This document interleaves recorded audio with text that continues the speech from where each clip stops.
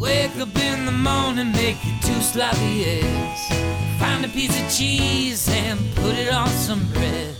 Have a cup of joe, and the next thing that you know, it's time for you to hit the road. Make my day, I like it in the morning. Make my day, and even in the afternoon. Make my day, sometimes in the evening. Make my day, and even when I'm sleeping to make my.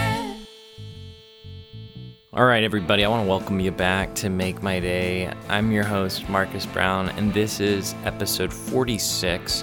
46 is the number after 45, which was coincidentally our last episode. Might have noticed it was a few months ago. Yes, it's true. I just got back from my Greek vacation where I got some time to take care of myself, put myself together.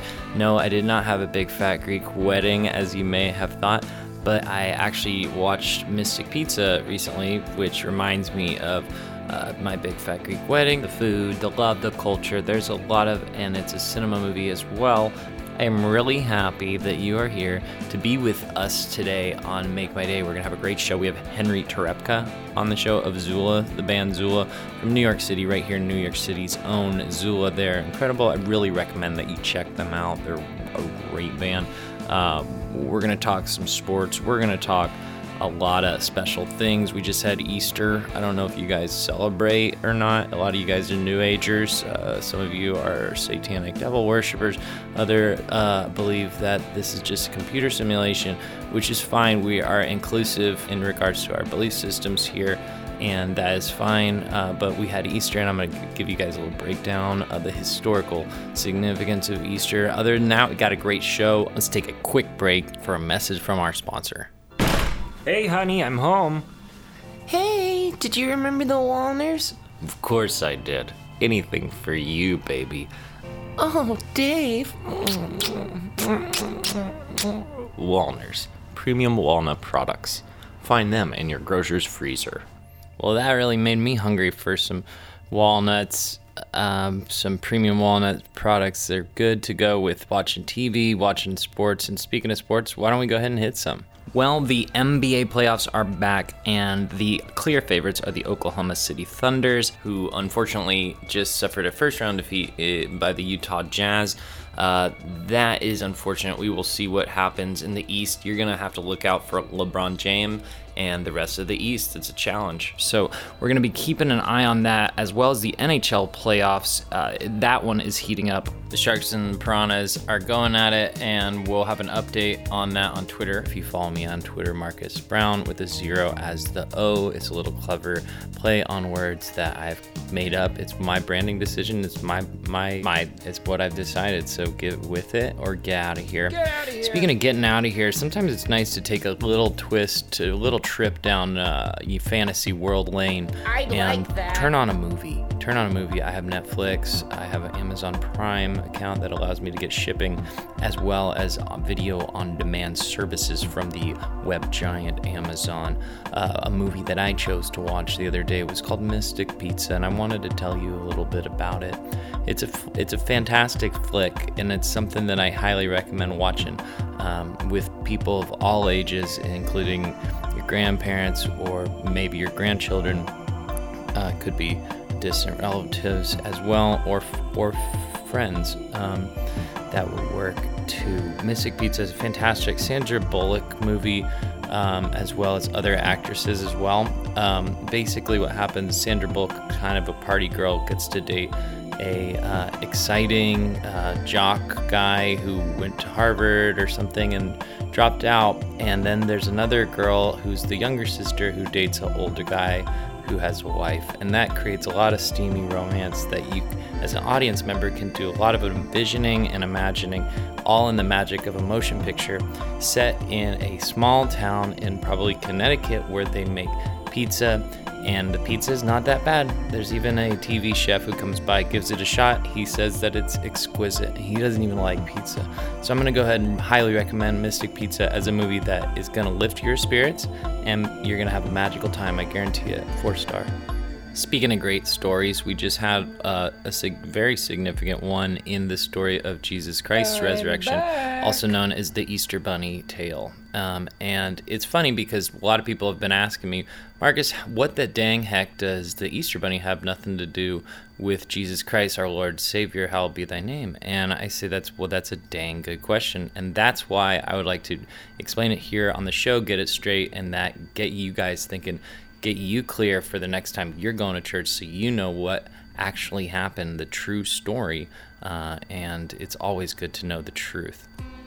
Hundreds of years ago, back in Jesus' heyday, before he was murdered by the Romans and later bravely came out of his cave, there was a meeting of the world's greatest leaders at the time. They met at the UN headquarters in New York, causing a huge traffic jam on First Avenue. It was a first-of-its-kind meeting with many things on the agenda: world peace, ending hunger, and imposing sanctions on Iran. Some of the meeting's notable attendees were Jesus of Nazareth, Santa Claus, Karl Marx's great-grandfather Groucho, and, of course, Bono. Santa felt he was shouldering an unfair burden in distributing the toys to children of the world. It's just not fair. They expect me to do everything. Have you seen my body? It's fat. It's hard for me to move all those goodies across the globe in this suit. I get all sweaty, and when I get home, Mrs. Claus doesn't like how stinky I am, so she doesn't want to give me the steamy, if you know what I mean. Santa, we're hearing you. You've been shouldering the world's responsibility for far too long. It is time for us to step up and join together. That's why we are gathered here on this historic occasion to solve the world's problems. It truly is an incredible day. Touch me! Bono was always enthusiastic. Well, I for one propose that we grind up the world's supply of toys and candy and ship it around the world to various distribution centers where children can pick up their ration of pleasure powder to be enjoyed daily, thus allowing Santa an increase in leisure while creating millions of jobs around the world. Well, Mr. Marks, that's dumb, but thanks for trying. It's always worthwhile to have a diverse discourse, especially in matters of world importance. Jesus was known to be quite diplomatic. Now, I'm just spitballing here, but let's take it back to the meaning of Christmas.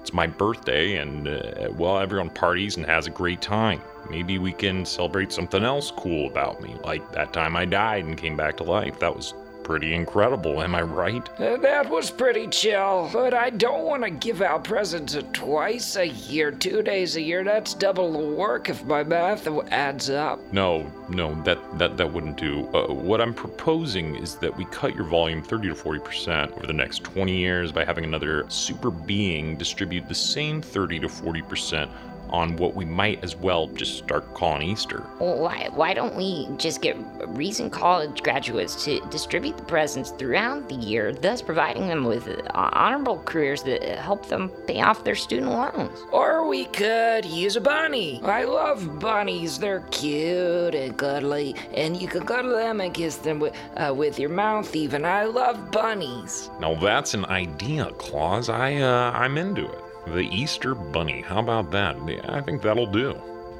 And so, on that day, the United Nations General Council created the Easter Bunny to the delight of millions of children around the world. The end. Dave, get in here. The game just started. Did you remember the Walners? Of course, man. Always remember the Walners. Oh, Dave. Walners, premium walnut products. All right, everybody. Today we have Henry Terepka of Zula, a fantastic band based here in Brooklyn. Highly recommend y'all check them out. Henry, how are you doing? I'm doing great. How are you doing? I'm doing pretty good. I just got back from the gym. It always makes me feel better when I go to the gym, get the endorphins going, kind of. Nice. Yeah, it's good to be healthy. So let's go ahead and start off with some kind of rapid fire questions, get you warmed up, get you going. Sounds good. Okay, Henry, what's your favorite month? of the year? My favorite month, I love the spring. The spring always reminds me of when I was younger.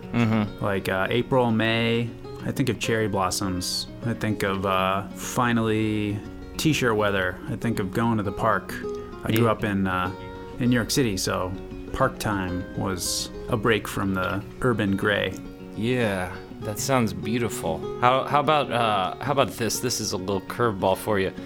Do you generally adhere to a bedtime? I don't. I have always had trouble going to sleep. Always had trouble putting myself to bed. I was constantly falling asleep in classes in school. There was a time when my parents wanted me to go to bed right at 8 p.m., which was a huge bummer for me as a small child, more or less trying to kill time and amuse my mind from 8 p.m. until 2 a.m. when I would feel sleepy, and so I would sneak in listening to the radio, and I would bring toys to bed with me and create imaginary worlds, and I guess maybe that was a time that I got used to being alone with my thoughts. But if I had a bedtime these days, I would say it would be around 2 a.m. Yeah, it's interesting. I've had a similar experience with sleep, especially when I was younger. I wonder, maybe it was just our attempt to take ownership of our time, right? Like the rest of the day was just regimented, doing things people told us to do as kids. Totally. Yeah. Well, yeah. At some point, my parents they split up. They divorced when I was in high school. And their ability to tell me when to go to bed kind of collapsed around that same time, whether out of coincidence or out of any, the sort of general deterioration of authority. But at that point, I just kind of would go to bed when I felt tired. And so that was often pretty late at night.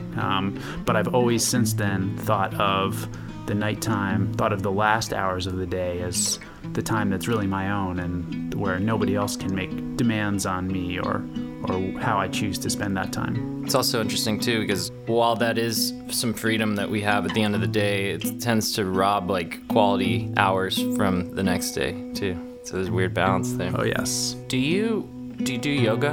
Have you ever tried yoga? I do. I do yoga occasionally. I work alongside a good friend of mine, Chris, he's been a practitioner and teacher of yoga for almost a decade now, and is now at a point in his practice where he's leading yoga retreats. And so sometimes I'll go to his class, which is at a pretty fancy yoga studio in Union Square. But I haven't made it a regular thing. Yeah. Kind of have trouble scheduling things in a regular way. It's something that my partner Sophie and I talk about a lot, kind of trying to find a balance between keeping our schedule free and open, because we're both creative types. She's a painter and I do music, and so we like to see a free schedule, but we're also discovering that to do things that might not be at the top of our list, like exercise, that requires a little bit more control, more regimented sense of time. Yeah, I struggle with the same thing, trying to keep my schedule open, and then sometimes it's sort of, that freedom's kind of constricting. Why don't you tell us a little bit about Zula? I'm a big fan. I've been listening to you guys for about 2-something years now. Originally kind of heard it through some friends, and I really enjoyed Grasshopper. Your latest EP, Six Passes, is fantastic too. Tell us a little bit about Zula and what's going on. Zula is a band that I started with my cousin Nate. He's my dad's brother's son. We've been playing music together since we were teenagers, and we've had this project together where we have sort of been discovering ongoingly what music we love, what we care about, and what we want to bring into the world. And sometimes that's a really intentional thing, and sometimes that's just sort of going with the flow of what our collaboration comes up with. But we've played with a number of really gifted musicians over the course of the 7 years that we've had the band now, and we've gone through some different iterations of style and how we think about our goals with the music. I think when we started out, we were into the idea of doing something really restrained and something that had withholding to it. At a time, as maybe in our early 20s, where we were seeing people sort of explore their virtuosity, other musicians like play a lot of notes and take big solos and do like really flashy things as a result of being trained musicians, and that was not something we necessarily connected with. And we were both off at college and discovering how college-age people create their own identities, how they self-actualize through music.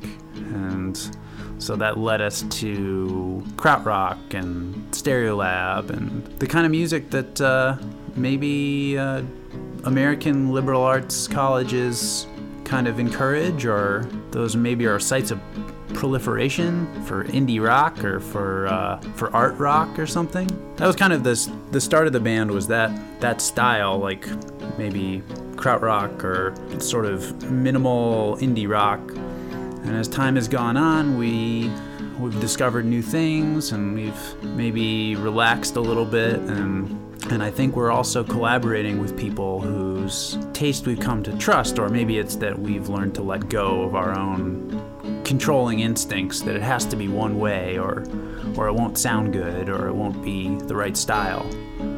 And so in our current lineup, with myself, my cousin Nate, our bassist Joanne, our drummer Alejandro, we're in a place where it's more collaborative than ever, and we're trying to push forward with a new collection of music that hope to release in the next few months, that will maybe foretell where we're headed, or where we're taking the sound, which is, I guess, to bring it around, it's a little less of the hypnotic, minimal, artistic art rock, and more fun, more pop, more playful, maybe a little bit less self-serious. At least that's the intention at this point. You've primarily worked with Nate in the writing and production process when you're making a record, and now you're saying it's more collaborative. So how are y'all going about the writing process now, considering how you've been sort of intricately layering loops and all these cool sounds and production elements into your music? Well, it's been kind of a number of ways, and I'm no expert on collaboration. I mean, I feel like the longer I try to create anything, the more I feel that it's a matter of chance, and it's a matter of kind of stumbling onto things. So there's been some sort of concepts that we've tried to work with, like Joanne, our bassist, she sings lead on some songs. She writes lyrics for the music. And that's something that's new for our project. And the collection of tracks we're working on at the moment, we're thinking about how we can feature those moments, feature moments where our voice is not at the center of the aesthetic. So at the same time that we're trying to set up these concepts to allow us to be better collaborators, I think we're also trying to kind of go with the flow and see what happens, and not be too bound to some kind of idea of like vision or something, or some overarching like idea of like the auteur or the genius. Is like, I think our music has moved away from that and has moved towards being in the moment with these musicians that we get to play with, and discovering what happens when those energies come together. So Nate and I have written a lot of songs. We've demoed stuff for this new material that we worked on, and we're bringing that to the table. And sometimes, a song might just be pretty close to the demo. But if that's what our bandmates are into, then we're okay with that. So we're not trying to force it to be any one thing, but at the same time, we're trying to let go a little bit. Well, and you guys are self-producing this material, right? Yeah. We've worked with great mixers and great musicians who bring it to life. We're producing these albums and sort of getting really in the details of things. sort of zooming way in and then trying to pull way back and see things from far out. We're really close to the material. We're constantly switching back and forth between like the micro and macro and the little tiny details and the huge big picture of what our voices mean in this world. And yeah, it can be a little dizzying sometimes. Yeah, I guess when you say dizzying, I'm thinking particularly, I'm working on something where I go from the writing process is done, but production to like mixing and then back and forth. And it's like when I have a mixing hat on, I'm like, this is bad until it's good. And then if I want to listen to it like as a, from a writer's perspective or a producer's perspective, I have to like ignore a lot of the stuff that's wrong about the mix and be like, this song is good, stop being so critical. There's a lot of like going back and forth, and it is dizzying. Dizzying is a good word for it. But how would you say being a songwriter informs your production? Well, I think it's most producers talk about or mix engineers or anyone who's at the intersection of like the technical side and the emotional side of any creative work, kind of talks about trying to get out of your own way or let ideas speak for themselves, not feel the tendency to want to twiddle a knob or dress something up in an effect. So those are moments when I'm really trying to do less, figure out what's working and let it be and not be too fussy with it. Yeah. But it's difficult sometimes, and especially in a collaboration where you're both excited about the material and someone is endlessly spiraling from one idea to the next idea and like thinking about putting on different hats. Sometimes I actually wish that I literally had different hats to wear to indicate to people like where my feedback is coming from. Yeah. Like if somebody's like really excited about a song, it's like this chorus, like this is really what's up, and I want to add some crazy effects to this, and this is something a note or a comment that's coming like deep into the mix process, And at that point, I'd love to just like go over to the shelf and pick up my project manager hat and put it on and be like, this is not the time to be thinking about adding more sounds to this mix. Like we just have to balance things right now. Yeah. And yeah, it's really tricky to do that when you're trying to foster an environment that's creative and liberating, to switch into that role of shutting something down so you can finish it. If you can think back to yourself as a 20-year-old and as a songwriter, as a musician, and as a producer, what advice would you give yourself, knowing and living what you've experienced up to this point? I think I felt like I came to understanding musical community sort of late compared to some other people that I know. I sometimes share bills with musicians who are younger than myself who have been playing shows longer than I have because they started earlier. And for a long time I made recordings and pretty much kept to myself. I would play coffee shops, I would play open mics, but I wouldn't really make an attempt to connect what I was doing to the rest of the world. And I think if I could give myself advice, a younger version of myself advice, it would be to seek out and try to develop those connections that we have with the world. Like if you're, when I was 20, I was listening to a certain kind of music, and to figure out who else is listening to that kind of music and track them down and open a dialogue with them. That would be my advice. Henry, thanks for joining us today. Can you share links where we can find your music?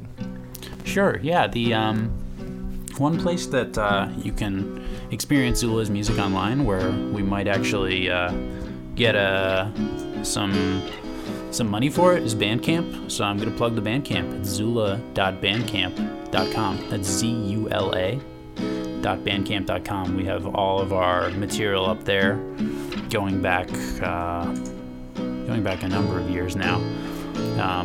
That's our stuff.